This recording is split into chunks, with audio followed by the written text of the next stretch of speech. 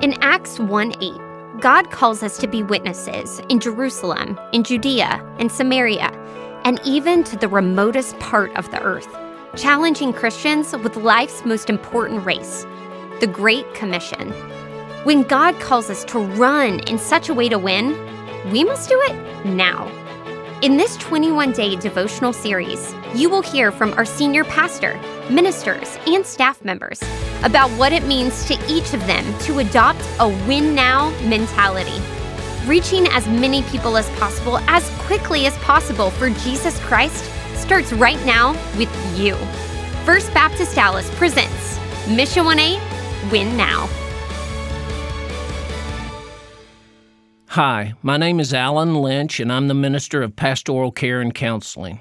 You are about to hear Day 10 of the Mission 1-8, Win Now devotional series.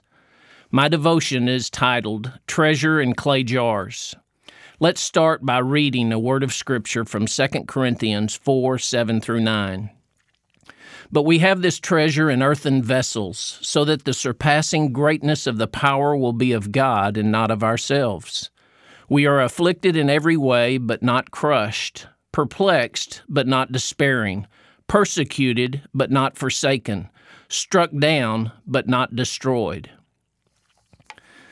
In the summer of 1986, my wife Jana and I moved from Lubbock, Texas to Dallas. My goal was to begin education at the Criswell College on the campus of First Baptist Dallas. In 1988, we had our daughter, and Jana left her job to stay home with her, something we had wanted and agreed on before we married. By November 1989, I was completing my undergraduate degree in biblical studies, and we were pregnant with our son. I was working full-time on the church's maintenance staff with an hourly wage, working as many hours as I could, taking odd jobs to supplement my income, and attending full-time classes at Criswell College while trying to be a good husband and father. I was exhausted, weary, and discouraged, and I felt like nothing was working in my favor. One of my final assignments for my undergrad was a preaching class. I was assigned a passage, but it wasn't coming together in my mind. I was supposed to preach on the assigned passage on the following day, but I had a mental block which led me to question my direction in life. The night before, I came in from working late, changed my clothes, and went out to the front door. I'll start that one over. The night before, I came in from working late, changed my clothes, and went out the front door, walking but not knowing where I was going or what I needed to do. I was not ready for my preaching class the following day, and I had decided that I was quitting. I was leaving school because I was unsure of the ministry to which God had called me. I had no idea what to do, but I was quitting. I found myself at a playground next to a church parking lot about a mile from where I lived. I crawled up in the playground equipment out of the drizzle and just sat to commiserate, grumble, and question God on what I should do. I don't know what I thought, said, or prayed specifically at that point, but I do remember feeling alone and questioning how I would provide for my family. When I entered the house, I heard my wife tell someone on the phone that she heard me come in, and she hung up. I didn't know it then, but my wife had called several people, enlisted them to pray for me, and then I walked past my wife, went to the bedroom, changed, and went to bed.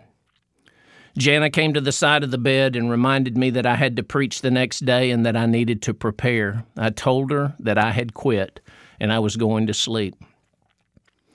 But I couldn't sleep. The passage in the Bible that I was assigned kept going through my mind.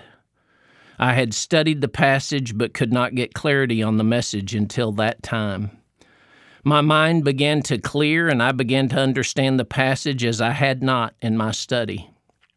Shortly after, I arrived at the school and told my professor that I did not have my message typed up, but I delivered the message that had become clear in my mind. I later typed the message and turned the paper in, completed my other classes, and completed the last semester of my undergraduate year cum laude in a few days. My thinking had been irrational, clouded by the evil one that wanted to discourage and eliminate me from service to God in the capacity that God had intended. The difficulty of my life and the circumstances that surrounded and overwhelmed me eclipsed my view of God and what He wanted. Through the prayers of God's people and my wife, God intervened and worked in me to restore my confidence in His call and the purpose in my life. God remained faithful to me. He did not want me to leave the ministry, but pursue Him for clarity and for leadership. God's intention to me on that night, and many times since, has deepened my dependence upon Him, knowing that God is for me and not against me. I learned that God would equip and use anyone submitted to Him. God is dependable in all circumstances. I want to encourage every Christian, regardless of your circumstances, that God will make a way when there seems to be no way if you will depend upon Him. Surround yourself with those who love the Lord and those who will love, encourage, and pray for you in your walk with God. He answers the prayers of His children, and He will lead you in victory to win now. As you go about your day, here are a few questions to reflect on. First, are you seeking to accomplish what God has called you to accomplish in your life? Second, are you depending upon God, or are you depending on your skills and abilities alone to lead you? Here is the challenge I want to leave you with. Regardless of your profession, job, or skill, focus on the Great Commission God has given us. Determine how you can best fulfill that task with your commitment, talents, giftedness, and possessions.